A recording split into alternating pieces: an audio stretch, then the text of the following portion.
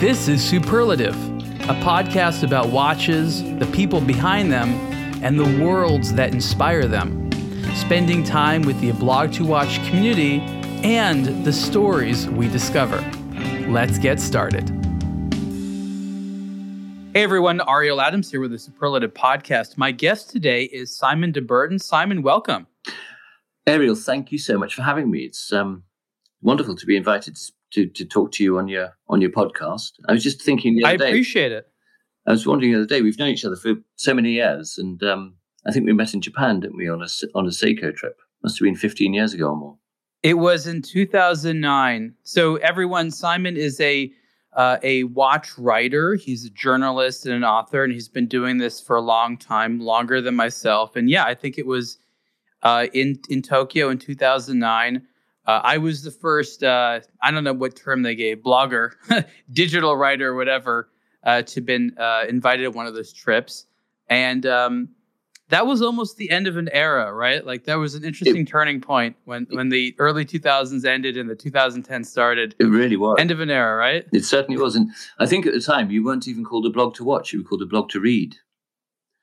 Yeah, that was just about the time when it was going from a blog to read to a blog to watch. So that was quite early on. That's right. I think it was a good move to change the name. Well, when I started, I didn't know it was just going to be about watches. Sure. That's the thing. It was like an open-ended, like, I don't know what I'm going to write about. I quickly realized it was just going to be watches. But that's one of the funny things with blogs is some of the best ones began as this open-ended platform and got more narrow.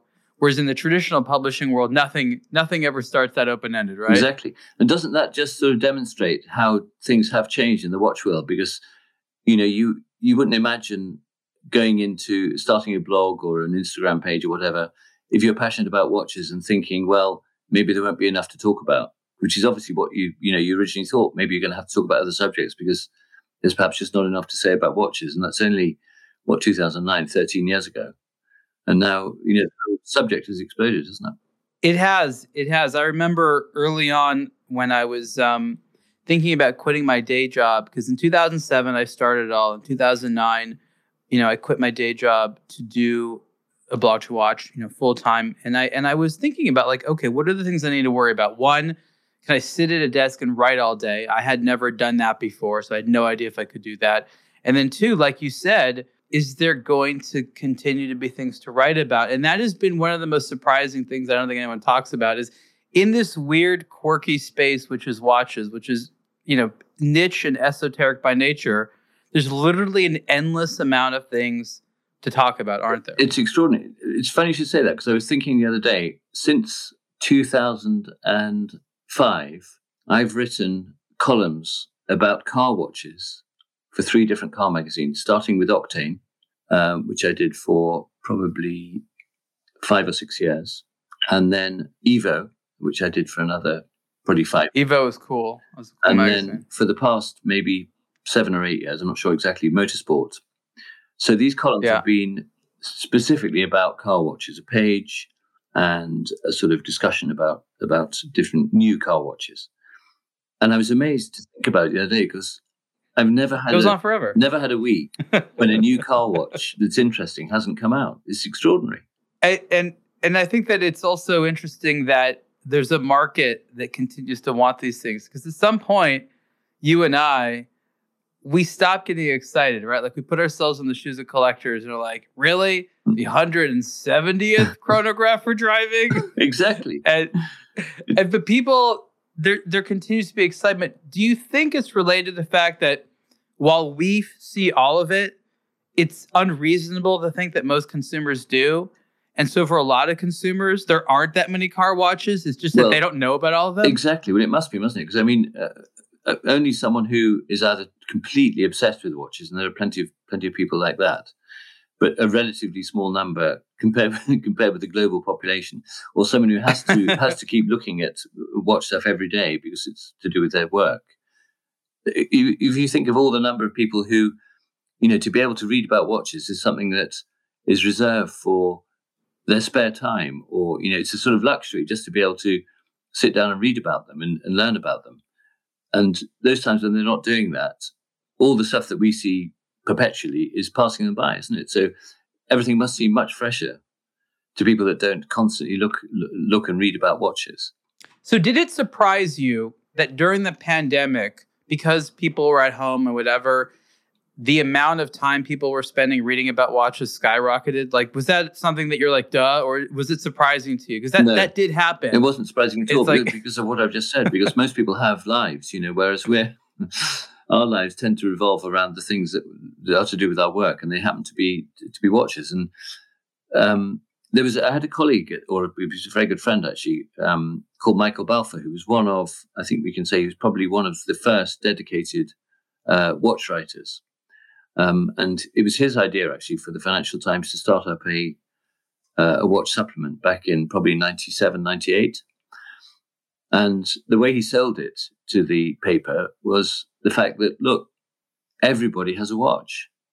And it's true, isn't it? I mean, virtually everyone in the world has a watch. And he said, if everyone's got... I hope so. Yeah.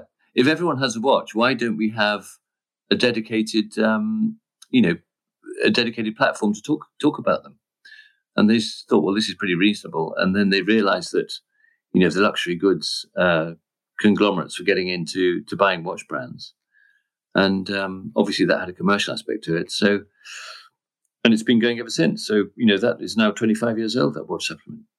Now, that is a particularly English thing, this sort of like discussion of watches in a mainstream financial context.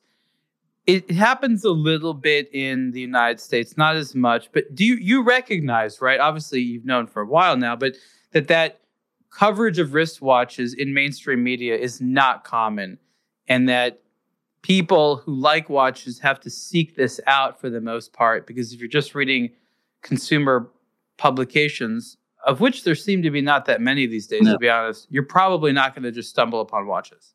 Exactly, yeah. But I agree with what you say, it's not that common, but equally it is slightly sort of, in some ways, it's the coverage in newspapers in this country seems slightly disproportionate, actually, to the level of interest in luxury watches.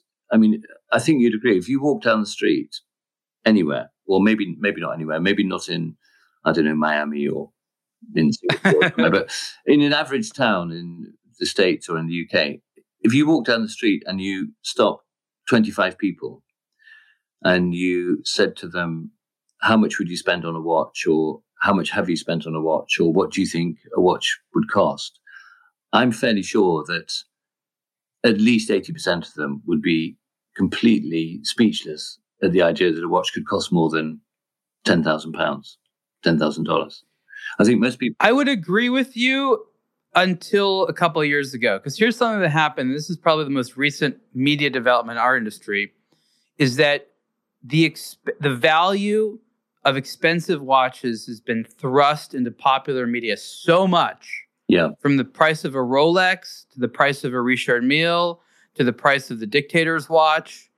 There's been so much of that for the past, it's been more than 5 years, but it's been a lot over the last 5 years, a lot, that I think the mainstream person out there is now aware of the fact that there are crazy expensive watches in a way that, you're right, just up until a few years ago, the average person just simply had no way of being able to put a number on it. They just couldn't fathom it. Exactly, yeah. And I still think even today, the majority of people just wouldn't comprehend spending. Yeah, but you see what I mean with pop culture media, how watch prices, social media, people are like, look at this watch I bought, or here's the watch that got stolen, or here's the watch that so-and-so wearing that was a fake, and the real one's worth $1 million. Like, you'd never, 10 years ago, not one time in media have you ever seen $1 million and watch in the same headline. And then it just happened over and over and over again. Rafael Nadal wearing $1 million watch in tennis, $1 million Rolex, da-da-da-da-da. Like, you just saw so much of that. Well, it's true. And also in the vintage market, if you think about it, it's not exactly 10 years, but it's not much more than 10 years that the first vintage Rolex made more than $1 million. Prior to that, that plus $1 million market was completely dominated by Patek, wasn't it? Yeah. And, that's a world that you had some experience in. You worked in the auction world a little bit. Explain that background and maybe what you as a journalist got out of that. Well, that's quite interesting, actually, because as a young person, I very young, sort of 10, 12, whatever, I always loved mechanical things. And I did like watches. And my first mechanical watch, was bought for me by my father when I was probably about 5 years old. And we were going on holiday, and we stopped off at a newspaper shop. And in those days, in newspaper shops, certainly in the UK, there would quite often be a sort of plastic display tower on the counter, and it would be filled with watches. And there'd be watches by, typically by companies called like Westclocks. I don't know if you've ever heard of them. It was a Scottish mechanical watchmaker. And Smiths, which was, the biggest English producer of watches for many years. They were making something like, at one point, they were making something like 500,000 mechanical movements a week, which is just incredible. Wow. It's hard to believe now, but because, in the 70s, as you know, when the Quartz Astron came out in 1969, it was hugely expensive, wasn't it? It was a real sort of revolution. Yeah, it was like a car. Yeah, well, I suppose you could compare it to the electric cars of today, can't you? Because it's a new thing. They're disproportionately expensive, particularly considering, one of the great things about an electric car is it's got very few moving parts in its powertrain. So you'd think that they would be just an expensive battery with an appliance built over it. Exactly. Anyway, so what I'm trying to say is that I was interested in watches, but not to a degree that I knew what a Vacheron Constantin was, or even a Patek Philippe. To me, for many years, right through my teenage years, an expensive watch was a Rolex, and that was about it. And then when I went to work at Sotheby's in the early 90s, I worked there as a press officer, and I was given the departments in what they called the collector's division, which was basically things that weren't traditional fine art, so not impressionist paintings and not sculpture and that sort of thing, but it was all what they call collector's division pieces, such as musical instruments, rock and roll memorabilia, classic cars, and marine and nautical memorabilia, and musical instruments and watches. And so, to give an idea of how the whole world of watches has moved on since the mid-90s, when I went into the department for the first time, it was run by a lady called Tina Miller, who'd set up the watch department in the 60s. And they were in a very small room, and they were predominantly selling pocket watches. Even in the early 90s, it was antique pocket watches is what they were called, not vintage, or they were called antique pocket watches. And I was chatting to her generally about wristwatches, which were starting to come in. And I said, what's a good watch? What's an interesting watch that I should be looking out for? And she said, well, one I like is a company you won't have heard of, and it's called the International Watch Company. And I said, oh, right. And she said, sometimes they call it IWC. So that's funny. That just gives you an idea of how things have changed, because, anyone in our world, IWC is just, it's a key brand, isn't it? But yeah, and it wasn't even talked about. Wasn't even talked about. And, to see one at auction was pretty rare, because, an IWC pilot's watch was probably worth £400 or something like that, £500 at auction. And then to further demonstrate my ignorance of the watch world, back in the 90s, the early 90s, I used to go to work by motorbike. And one day I was trying to mend something on my motorbike in the sort of parking area. And this guy turned up on a BMW and sort of bumped it up onto the pavement. He was dressed in sort of kind of fisherman's waterproof clothes. And I was tinkering on with this engine. And he came over and he said, have you got a problem with this thing? And I said, I have, actually. And I said, I just can't sort it out. And I remember he had the most enormous hands, this man. And he bent down and he twiddled a couple of bolts. And he said, I think you're going to find it's okay now. Anyway, I didn't realize that this was George Daniels. And yeah, when you said the hands, I was like, I think this is George Daniels. And we sort of introduced ourselves. I said, oh, what do you do? He said, oh, I'm a consultant with the watch department. I said, oh, great. I do a bit of work for the watch department. I'm sure we'll be in touch, kind of thing. Not realizing, they say hindsight is a wonderful thing, but we got on pretty well. And if I'd said to him, could I buy one of your watches for whatever they cost. And people should know, I got to say that he was an automotive mechanic, and he was also quite a genius there. And that was also part of his mechanical knowledge, not just watchmaking. Well, I think if anyone who's listening who is remotely interested in true handcrafted watchmaking ought to read George's book, which is called All in Good Time. And he explains early on that the reason he became a watchmaker in the way that he did become a watchmaker, i.e. someone who sold watches, was to finance the restoration of his cars, because he was a huge fan of Bentleys. And he managed to buy a Bentley 3-litre when he was quite young for very little money, and the car was completely wrecked. And he rebuilt it in a single garage, which is so narrow that the car basically had to be completely against the wall on one side, just so he could get down the other side in order to be able to sort of access parts of it. And what was so great about a 3-liter Bentley? Just out of curiosity. Well, it was just the sort of classic pre-war Bentley, beautiful engineering, which is what he appreciated. That fantastic 6-cylinder engine, they used to call them, the fastest lorries on earth, didn't they? Because they were so heavily built and well engineered. Right. And he just loved the Britishness of them and the engineering is what he really loved. But he worked so hard on the cars and the watches that I think it's documented in his book as well. He was riding his motorcycle along Piccadilly in London one day, and he suddenly woke up, basically lying on the pavement, and just didn't know what had happened. And he went to the doctor, and the doctor said, tell me about your life, what you do for work. And he said, well, I get up in the morning and I work on my cars for between 10 and 12 hours. And then I work on watches for 7 hours. And then I have something to eat. And then I go to sleep, and I get up and start all over again. So he was working for sort of basically 20 hours a day, which he'd been doing for 2 or 3 years, and just become totally exhausted. But oh, wow. As a result of that, he was able to build up his business. And through the cars, he met, I don't want to tell you the whole history of George Daniels because people can find it for themselves, but he met through the Vintage Sports Car Club a man called Sam Clutton, who was a very, pretty much the biggest collector of Breguet pocket watches in Europe, I think, at the time.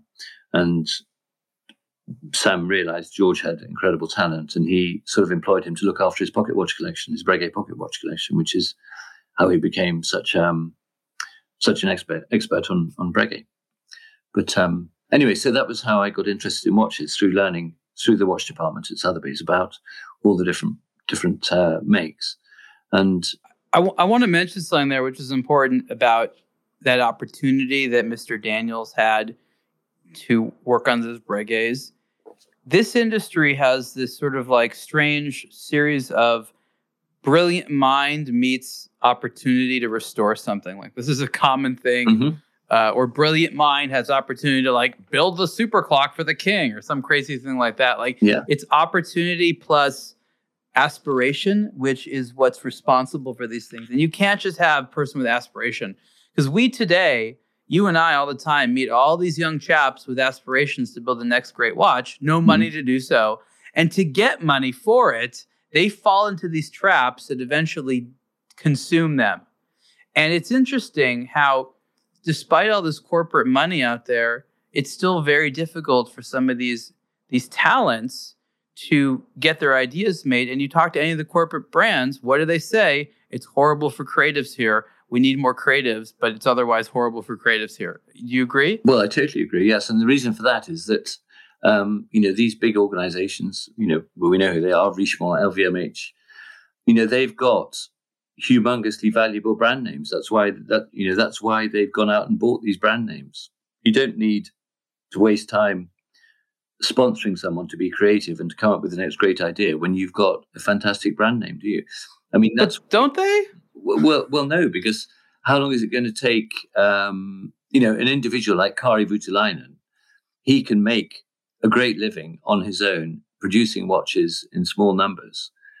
But a company like Richemont, LVMH, they want They want multiple. Yeah, but Kari's a hustler. Not everyone can do what he does. Get the machines, get the infrastructure to do it. Yeah, he like, definitely. you know what I'm talking He about. does it in a low key way, but I mean, anyone who really people who follow him, they think of him as this sort of artisan watchmaker. They don't know about his dial factory. They don't know about his case making factory.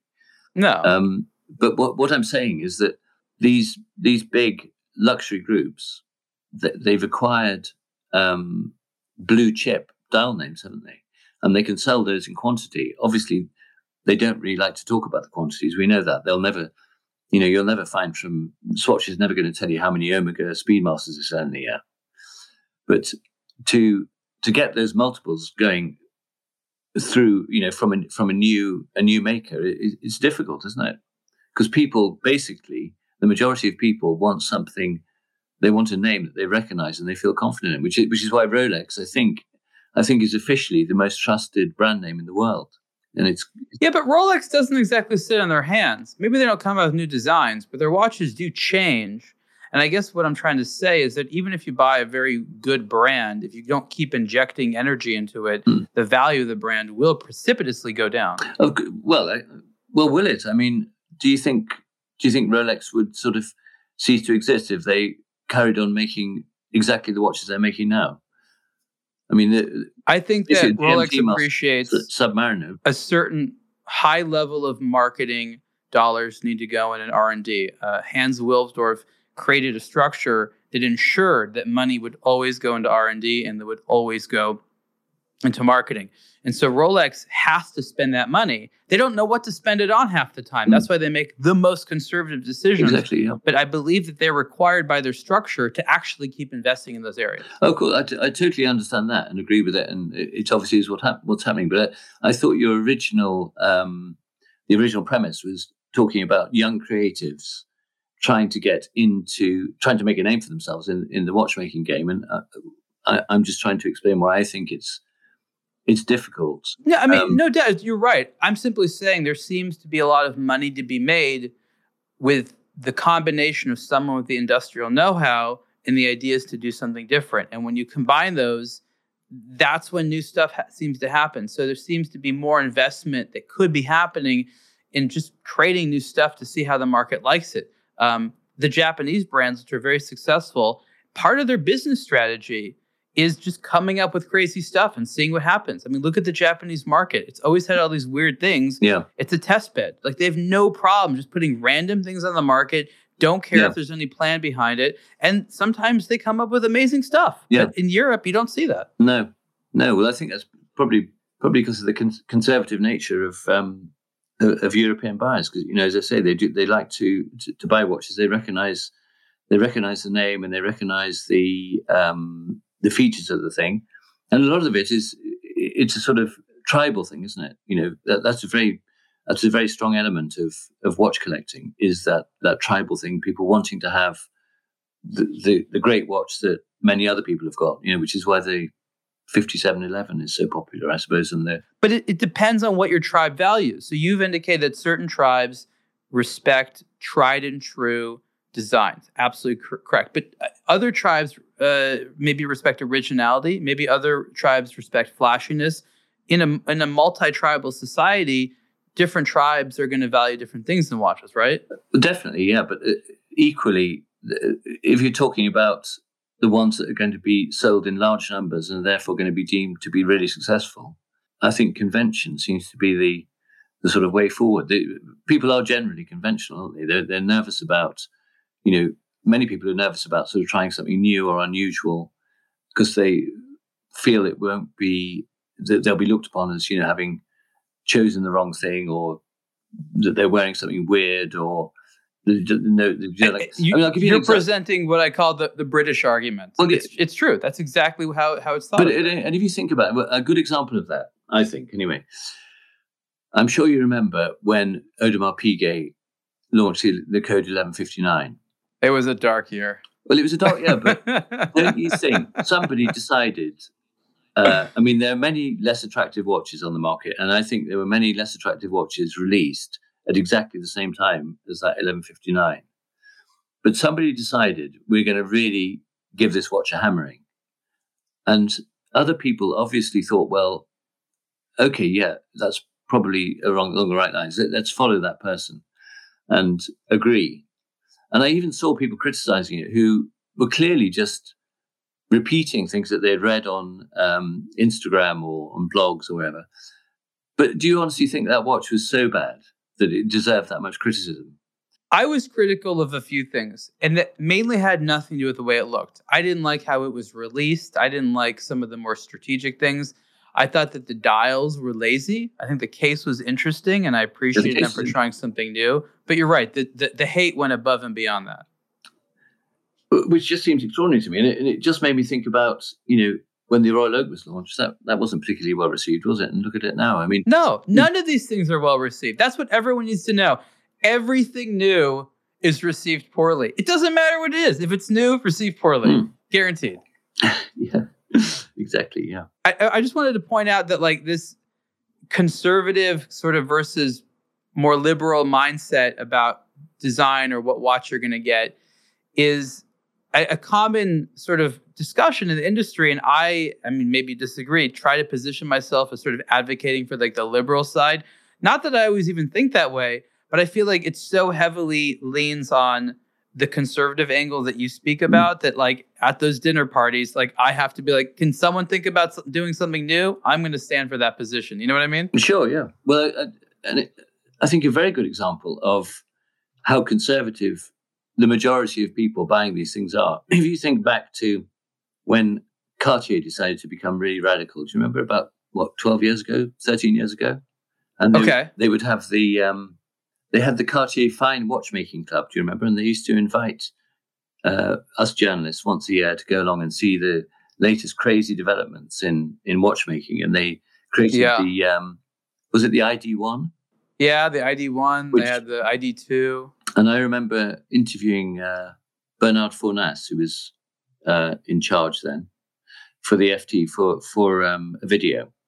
And he said that this movement, which apparently the idea of it was that once it was set and put into the watch, it would never need adjusting or recalibrating. And he said to me quite seriously, he said, this movement and this ID1 watch represents to watchmaking what the arrival of fuel injection meant to the motor car. And he was absolutely serious about it.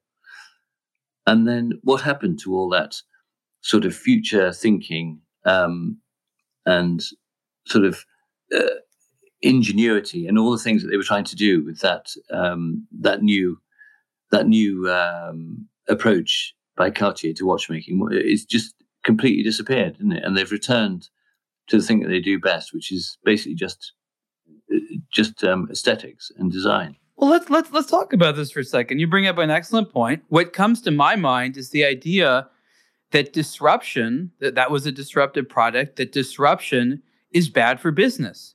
Disruption in the form of quartz was really bad for the mechanical watch industry. And I think that by design, today's luxury watch industry is disruption resistant. That's why everything is incorporated so slowly. The initial response to everything is no. They're allergic to any kind of disruption because they're worried about it messing with the fundamental juice of what's going on. I think they're wrong, but I think you'll agree that anything which is seen as disruptive. Remember, if Rolex comes out with a fundamentally more accurate watch today, it invalidates all those other mechanical watches, and they sell timelessness. Yeah. So they can't really make watches today that perform that much better than yesterday because it kills that timeless appeal that has been part of the story they've been building for so long. Well, I agree. And I mean, accuracy is a whole other subject, isn't it? Because I mean, the accuracy of a mechanical watch is sort of irrelevant. I mean, I don't know about you, but when I get up in the morning, if I put a watch on I haven't worn for a while, I set it by my wife's quartz alarm clock that her father gave her about 40 years ago. And it's got but it's always right, roughly, within a minute or whatever. I mean, does anybody really care if they look at their watch and, it's precisely to the second the time? I think these factories care about the idea that they want you to buy a watch, have the watch somehow become bad, and then you buy another one. So they have to play this weird line or between these two lines, which is one, this product is going to last forever. And when it breaks, we want to buy a new one. Like, you know what I mean? Like service is a big way they make money. Yeah. And it's part of the narrative of send your watch back and get it fixed so we can live on. Like, I hate to say it, but there's really a businessman's mindset behind a lot of the things that they try to be like, well, we love our watches so much. We want to service them forever. Like, no, you want to make money on Well, them. There's no denying that. That's why they exist, isn't it? I mean, none of these, all this talk about passion, passion for watchmaking and the history and everything. I think before Simon, it's passion for money making. Well, it's passion for money making. And I think we were talking before we actually started recording, we were talking about the fact that the entire luxury goods industry is being sold on a historic premise, isn't it? Which dates back to the times when you really couldn't make things in large quantities if you were going to do them really well. And the people that bought them, they weren't buying them so they could stick their Patek Philippe in the face of the guy sitting next to them at the dinner table and say, oh, look at, as somebody did to me actually the other day, look at my new Patek Philippe. These people bought them because they had heard about them being of top quality. And while they were expensive, they were not ludicrously expensive compared to a more regular watch. But you did need a substantial amount of money to buy them. And once you had bought them, you knew you had something that was really good. It was going to last. You never thought it's going to be worth more in 20 years' time. Yeah. Let's explain an experience that has never happened to anyone living today. This is sometime in the past. You're on your way to a meeting. You think you're on time. You get there only to realize your watch, unbeknownst to you, is 5 minutes back, late or something like that. And you're embarrassed. And everyone's like, hey, dummy, what kind of watch do you have? You need to get a new watch. Like, this happened to people all the time. And no one living today has ever experienced it one time. Exactly. These things are bought. It's the same with cars. A Bentley or a Rolls Royce is bought because it was a fantastic piece of engineering, not specifically because you could say to your mate, look, I've got a Bentley. Aren't I successful? Aren't I wealthy? It was bought because it was a well-made object, and it was expected to last. Yeah, the idea of these things was that they were great quality, and the only people who could afford them were obviously wealthy people, and the pool of wealthy people was very small, and because these things were all genuinely handmade, inevitably they couldn't make many of them. But and the entire luxury goods market today is based on that premise, on a historical premise of luxury. Whereas now we know that we're not really talking about handmade objects. Fair enough, wristwatches are put together by hand and they're finished by hand. And the finish of something like to me anyway, to look at a Lange watch, I think is still an incredible piece of craftsmanship. I mean, if you look through the back of a Lange chronograph, it's breathtaking, isn't it? The finish and the no doubt, details. No doubt. It's gorgeous. That really is something that you can sort of understand why it's so expensive. But it's a different sort of craftsmanship nowadays. So you're having a crisis with the value, right? And again, it's okay. Like we all, as people who are watch specialists, we have crisis of faith from time to time, and you're having a crisis of faith if the industry can continue to assert value propositions when it's so accessible today to get a great watch for a relatively low amount of money. Is that more or less part of what you're thinking? Well, I certainly do think that. Yeah, I certainly do think that. What do you think is the real danger? Is this a new thing? Has this never happened before? Can anything be done about it? Can anything be done about what? About this erosion in the sense of value? Do watch prices just need to come down? Do expensive watches need to get better? Is it something else? Well, I don't think watch prices can come down because, I mean, it's always struck me that the entire, particularly the Swiss industry, it's a sort of giant cartel, isn't it? We're told all the stories the whole time about the difficulty of making certain things. They love saying that, don't they? We've done this. It's been so difficult. It's taken us X number of years. So hard. It's so hard, and we were always told. I had to quit my life as a surgeon and saving lives to make this little mechanical thing work. And we were always told, weren't we? Nowadays watch releases happen on a weekly basis, don't they? Whereas sort of 10, 12 years ago, you'd go to SAHH, or Watches and Wonders as it's called now, and Baselworld. And at those two shows, you would see the new watches for the year, wouldn't you? And that would be more or less it. But now, I think, particularly post-COVID, there are new watch releases the whole time. It's virtually impossible to keep up with them. And so you think there's too many releases? Well, no. What I'm saying is that we were always led to believe that the reason there were these limited number of releases was that it took so long to develop and design them, weren't we? We were always told, it's 5 years, from the drawing board to production, because there's so much to think about in between. It's so difficult.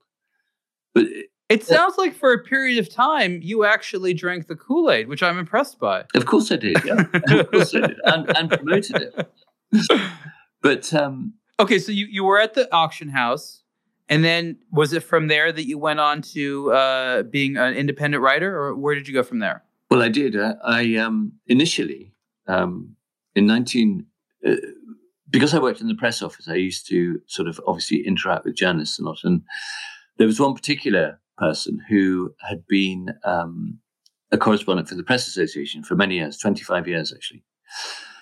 And he had left the Press Association. He was doing sort of shifts for the Times.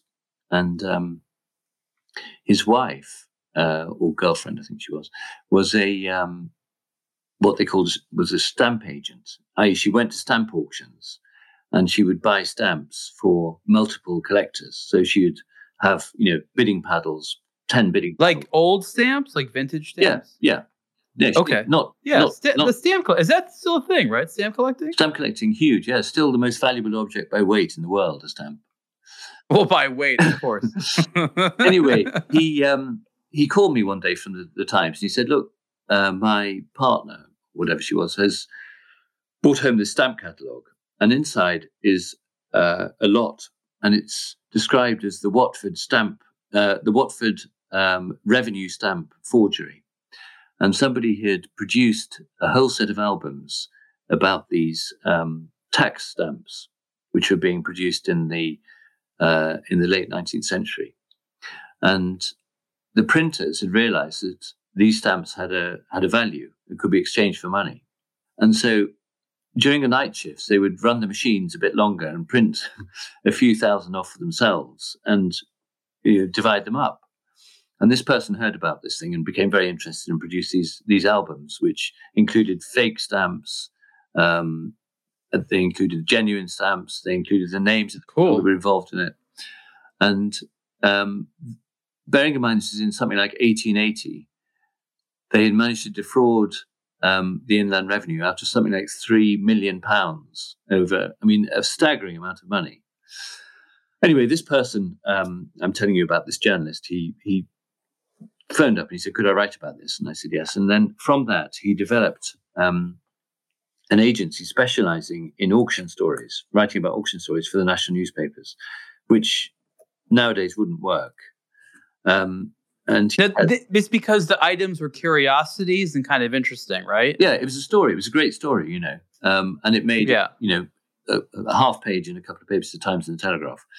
And from that, he had this journalist had the idea to set up an agency writing about interesting auction stories. And it was at the time when,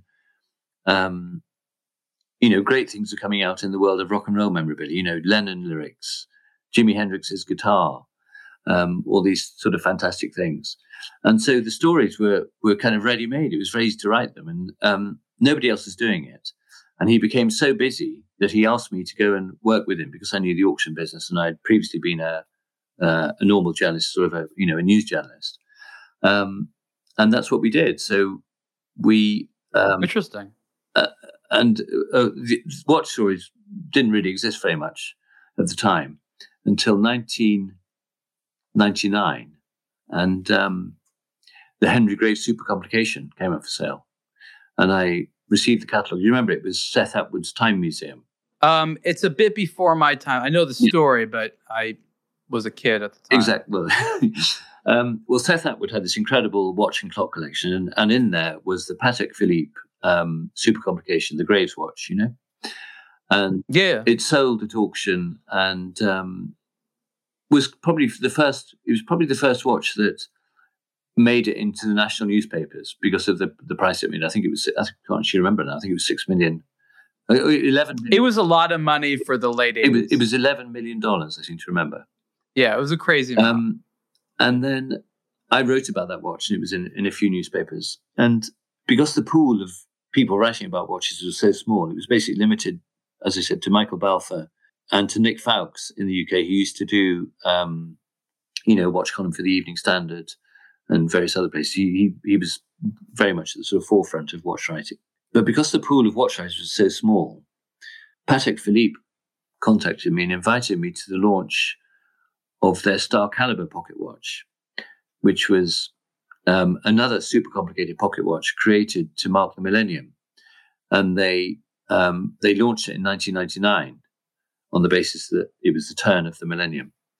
And to give an indication of how the watch market has changed, I mean, if they were to launch today one of the most complicated watches ever made, and it cost $5 million, it was actually for the set of 5 watches. I mean, how many people do you think they would invite to the launch event? I mean, a sizable amount, sure.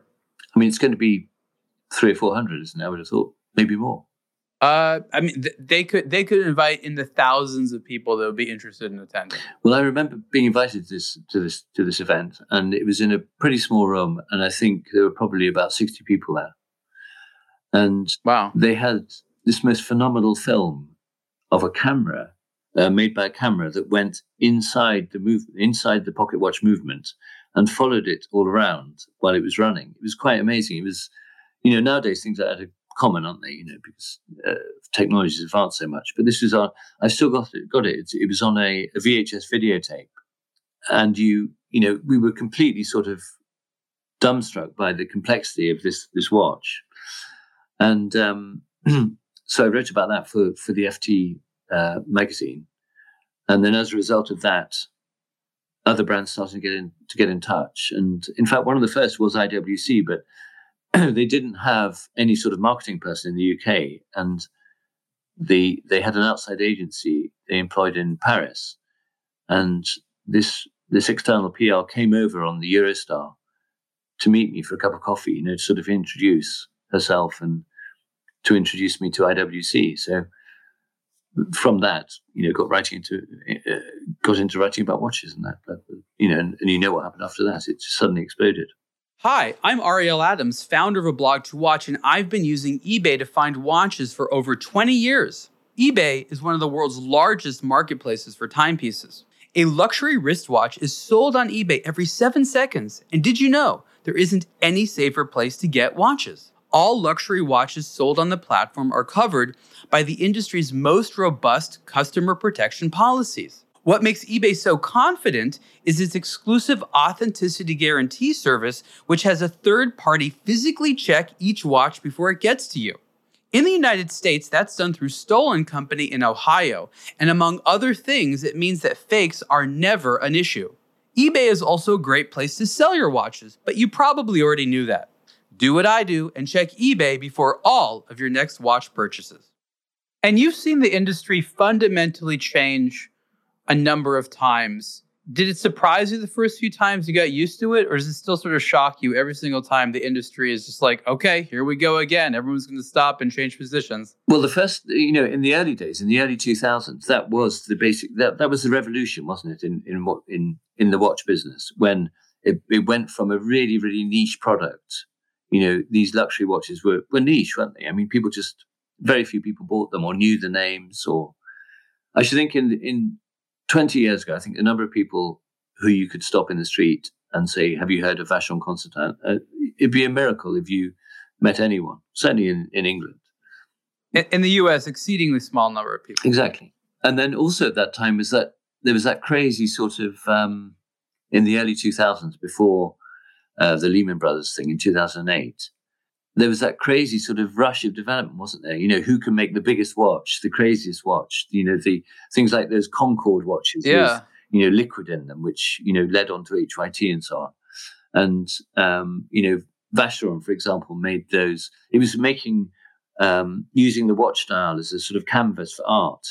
The way Vacheron Constantin. Yeah, the Métier d'Art watches. Métier d'Art, and how they made the Les Masques, they were called. There's Yeah, those are cool. Based on tribal masks from the Barbier Moulin Museum. Yeah, and then they had every year they'd come out with one of those, and they had those like disc-based little indicator windows on the side. Exactly, and it was just a crazy time of sort of a bit going back to what you were speaking of before about imagination and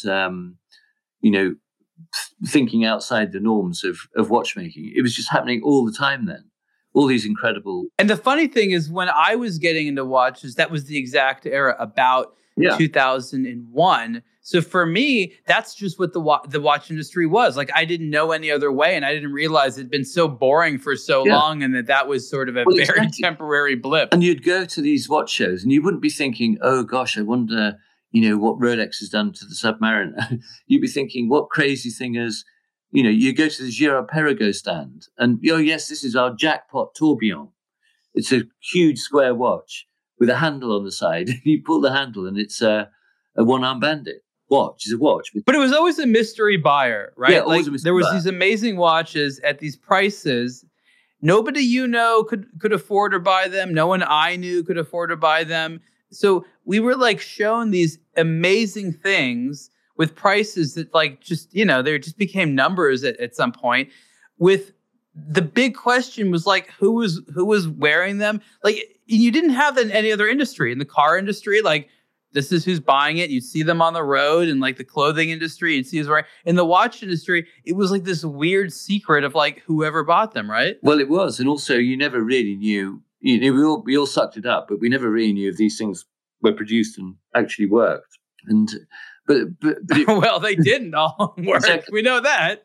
But it was a time of sort of incredible sort of invention, wasn't it? I mean, if you think about another one that sticks out in my mind is the when Jaeger produced for the 75th anniversary of the Reverso a triptyque. Do you remember that? A watch with 3 dials. Yeah. I mean, that was just incredible, and they were all connected. The case, the case. The cradle that the reversible main watch head sat in also contained a dial. It was just incredible. Yeah. And it was huge too. Yeah. In a cool way. Yeah. That was a George Daniels size Reverso. Exactly, yeah. But that sort of creativity it's gone now, hasn't it? The most exciting thing that you see now is you see a green dial. Somebody makes a green dial, everyone's suddenly making green. It's such an incredible lack of imagination. I've always seen it as a reflection of the economy. I always look at everything from an economic standpoint and incentives. If there's money and originality and crazy stuff, it will be made. Yeah. If there isn't, it'll stop. What's happening right now is a new resurgence, right? There's a brand new kind of era where, like, I wouldn't say it's as innovative in all ways, but there's a new surge of micro brands, startups that are going decidedly high end. I've started to see some of them. I don't know how many will survive, but there's a new push to be the next great, $200,000, $300,000 watch. A lot of people want to be the next Urwerk. I hear that statement all the time. I don't know if it's that easy or if it's that doable, but I'm just sort of saying colleague to colleague, Simon, I think it's interesting that we're about to see that. Now the problem, and this is the main problem, it used to be that the Urwerks of the world benefited from shows like Baselworld. You would go there to meet with all the big brands, and then you and I would just, would stumble around and be like, oh, who's this cool thing over here? This is nice. But we weren't there to find just things to stumble upon. And that is how so many brands became a thing, by riding on the coattails of these massive exhibitions. Exactly. Now, Watches and Wonders, which still has some availability for those groups, it doesn't really have a low-cost entry option. I mean, it's still a lot. I remember going to Baselworld. I forget what year it was. It's probably 2002 or something like that.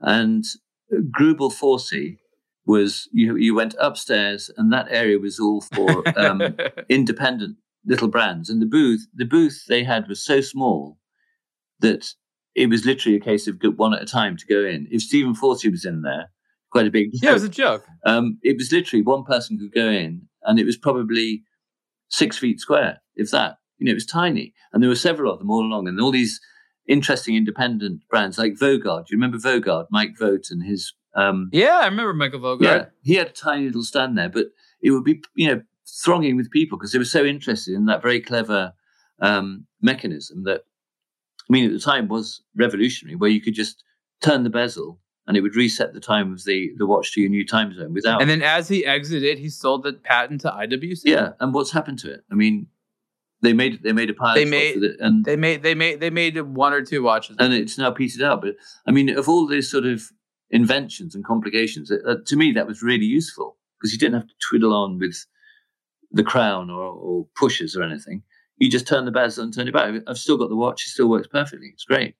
But I think it's worth saying. Remember, innovation is disruptive, and they don't like disruptive things. Exactly. I believe that now. Yeah.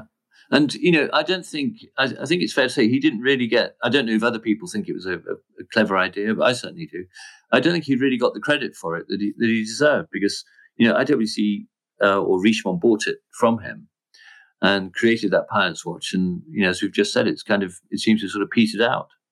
They did develop it, made it a more elegant mechanism, but he wanted an out. Yeah. He pushed really hard, and the deal was basically, I will shut down my brand, and you won't have competition. Please buy my patents. They made one or two watches out of it. It was fine. No one really understood it that much. I mean, remember, IWC is a brand that cannot market watch functionality. Like, if they have a new feature on a pilot watch, that brand has no ability to tell you about that at all. Their marketing isn't set up for that at all. So again, the Richemont brands, like you said, are selling like something that is like set in carbonite, right? Like it is just a particular image and it's a look, and you just rinse and repeat as much as you can within like 1 degree of separation from the core. They're not interested in innovation because it seems to go against that that timelessness. We want an IWC today and 20 years ago to be just as relevant. And if you actually make the ones today better, then I think that they fear that they're killing this like timelessness thing. I truly believe that because look at all the times they've just completely ignored improvements. I mean, look at with silicon. Like everyone agrees you put silicon in there, they'll be much better. They just don't want to do it. No. But it's what we were saying before, though, isn't it? It's selling a name on a historical, the historical pretext, and it works, doesn't it? People love the story of the big pilot watch. They love, the fact that it was worn in the cockpit, and that's why they sell them. That's why. Okay, but here's the thing. I agree, but Simon, look, you have to agree. Those brands thrive, as much as they hate to admit it, on repeat business. You can only sell somebody that same story so many times before they get bored and move on. Brand loyalty, in my opinion, is an extremely valuable commodity that not that many brands get. Biver got it. And he made sure that if you liked Hublot, you'd have a reason to buy it like multiple times a year. It didn't matter if you didn't like them all. He was trying to appeal to that repeat buyer. Like certain brands just don't seem to care. Well, no, because at the moment they it seems like as if they don't need to. I mean, Panerai is trying to do something different with. I mean, one of the great things with when Angelo Bonatti, who basically was put in charge of Panerai when it was a box of a few design drawings and some not very good prototype watches. His main aim was to keep that Panerai look and the Panerai sort of tool watch nature, and not change it at all. But over the years, that's had to evolve, hasn't it? And they're making smaller watches. They've just done it. That with a watch with an all gold bracelet, and it's moving away from that sort of dive watch, military watch. Well, they've really done everything possible. I mean, how many more? I mean, come on. At this point, it's getting hard to come up with a new Panerai. Well, exactly. Yeah, exactly. But his fundamental thinking at the beginning was we mustn't lose the original nature of this design. But as you've just pointed out, there's only so much you can do before you have to start straying off the path. And there's this obsession with offering something new the whole time, isn't there? And they've in many ways these watch brands have shot themselves in the foot by constantly producing new stuff. Whereas, like we were talking about before. A couple of times a year, or basically once a year, they would produce new things. They would be the new models. Now, this constant sort of conveyor belt of new pieces, it must be making it very difficult to come up with designs that are, I mean, it's all very well coming up with a new idea, but it's got to be plausible, hasn't it? It's got to be something that people want. Well, I've come to the conclusion that the real reason they come out with new watches so often is to avoid spending money on advertising. They do so because they get media out of it, and they need that media so that they're constantly in the conversation, so to say. Of course. And they know that enough media will cover something new so that they'll get, quote unquote, enough awareness. Exactly. Well, that was the whole point of these crazy watches of the 2000s, wasn't it? As much as to be new, it was so people like us would have something to write about, because it doesn't matter how you look at it. There are only so many ways you can write about an Omega Speedmaster. I think that came later. I mean, look, I agree. Those watches were things that we preferred to write about, but I think that I disagree that they were written exclusively for us to write about. I think the fact that we wanted to write about it without somebody needed to advertise somewhere made it possible for the MB&Fs of the world to exist, but I don't think they were doing it for that reason. I think later on, the Richemonts of the world are like, wait a minute, people will write about crazy stuff, but we'll come out with one of those every once in a while. Yeah. So I think that it was adapted as that later, but at first I think it was a nice accident. I'm really thinking more about the big brands. I'm not really thinking when I say that. I'm really thinking about MB&F or whatever, because I mean they were genuine innovators, and they, Greubel Forsey, they just wanted to make a fantastic, innovative, and brilliant piece of engineering, didn't they? They definitely weren't thinking, let's do something crazy and lots of people write about it. And look at them now. That's an example of innovation that really has worked. So let's look at them now. Greubel Forsey has said they want to reduce the average price point to increase up to 500 watches per year from a number significantly lower. Does that shock you? We're so accustomed to being shocked right now because of everything in this industry. Like, is that even shocking to you? I wouldn't say shocking. It's certainly not surprising. I mean, if you think about the fact that the guy in charge of Greubel Forsey, as it was developing, it was Robert and Stephen, wasn't it? Robert Greubel, Stephen Forsey. Yeah. They were the people that we'd go and meet in some hotel, and they'd show us, the one version of their new tourbillon that they had. But like all these things, it's grown, hasn't it? And it's become a commercial brand, albeit one that produces tiny numbers of watches compared to, something like IWC or Panerai, even, or Omega. It's still tiny. But the guy in charge of it now, Antonio Calci, he wants it to be. He obviously wants, turnover to be increased, and therefore you've got to make more watches and you make more profit. So it doesn't surprise me at all. The very fact that they put someone in charge in that role, in a business role, it was always going to happen. How has your job changed over the last, 20 years? I'm changing topics now. Well, I think it's become, the stories are very much starting to come around again, aren't they? The same old stuff. And as we were talking about before, this business about how long it takes to develop a watch and how difficult it is and all the sort of wonderful engineering that goes into it. I mean, it's just not plausible anymore, I don't think. I really don't. And so, whereas I may have been sort of writing about those sort of things and sort of promoting, what do you call it? Drinking the Kool-Aid, you call it, don't you? May have been doing that back then. I think it was sort of justified in the early 2000s because these things were incredible. They were amazing pieces of engineering, regardless of how many were sold or whether or not they worked or whether anyone wanted them. It was still great fun to write about it. And, those trips to those watch shows were something to really look forward to.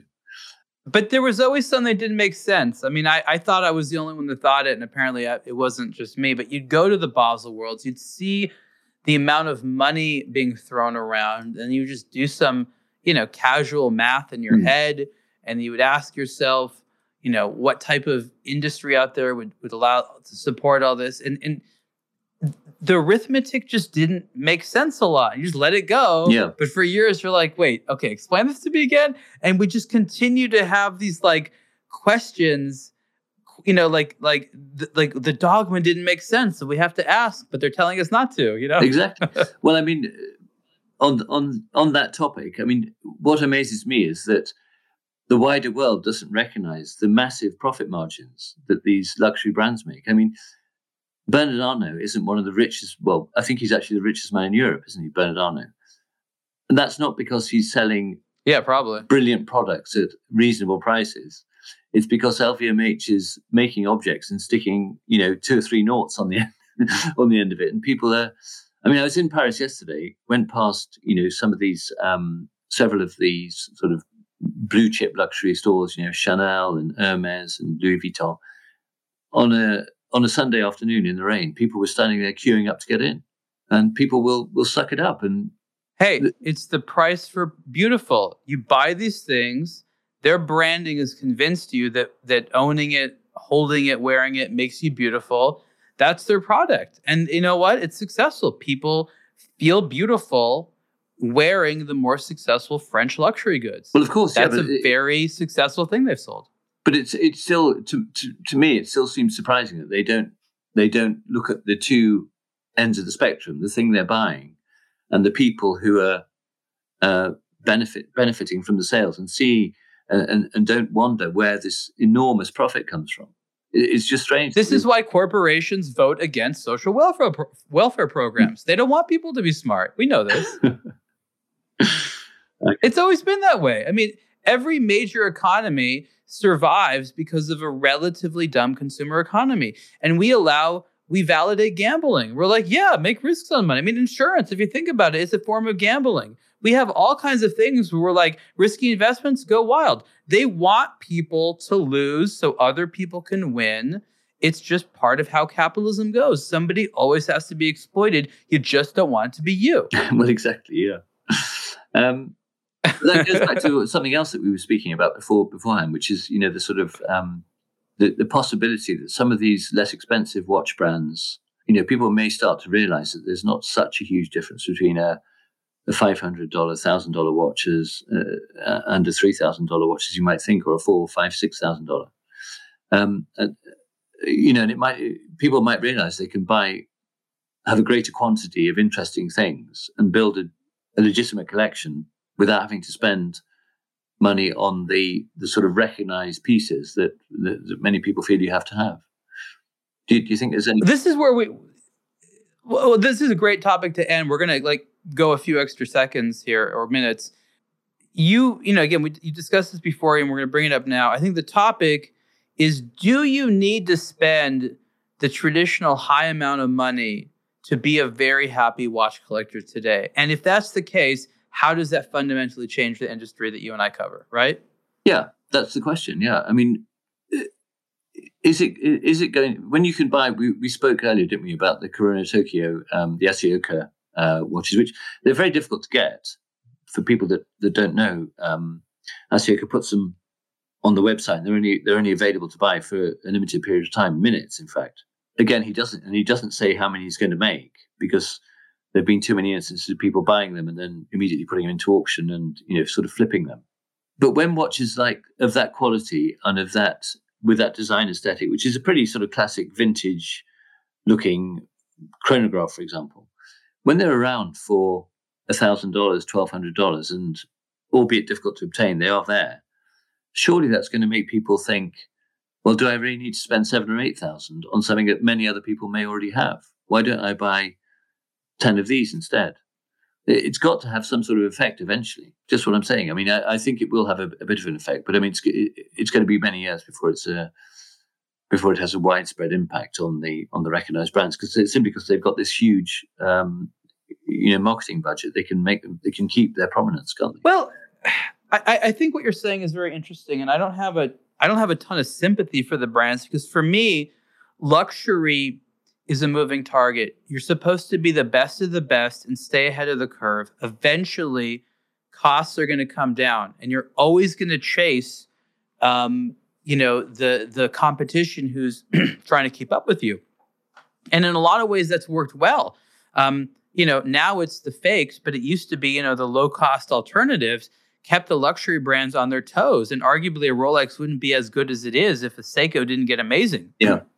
So, what you have is the situation where eventually you're going to assume that the current best of the best that the luxury industry can offer is going to be made at a lower price, and that tomorrow you're going to have something even fancier. It's going to have to be this game of cat and mouse between the luxury brands and the mainstream brands that's trying to emulate it. And you see it in fashion and cars and everything. Eventually the mainstream catches up, and unless the luxury stays a little bit ahead, it doesn't really have anything to offer compared to it. And consumers want the lowest price to get the highest quality at the end of the day. And that is something which is very, very real. So it's the quality, I don't quality sympathize aspect, isn't it? It's become easier to make a really high quality product over the past but they got to keep setting the bar higher and higher. Is my point. But it's because it's easier. It's also less expensive. So more people are getting into it. And there are brands in the UK that, I don't know. For example, Fairer watches. You know Fairer. They make these designed in the UK. They're on a blog to watch. Yeah, they're a great watch. They're lovely looking, nice design, good quality.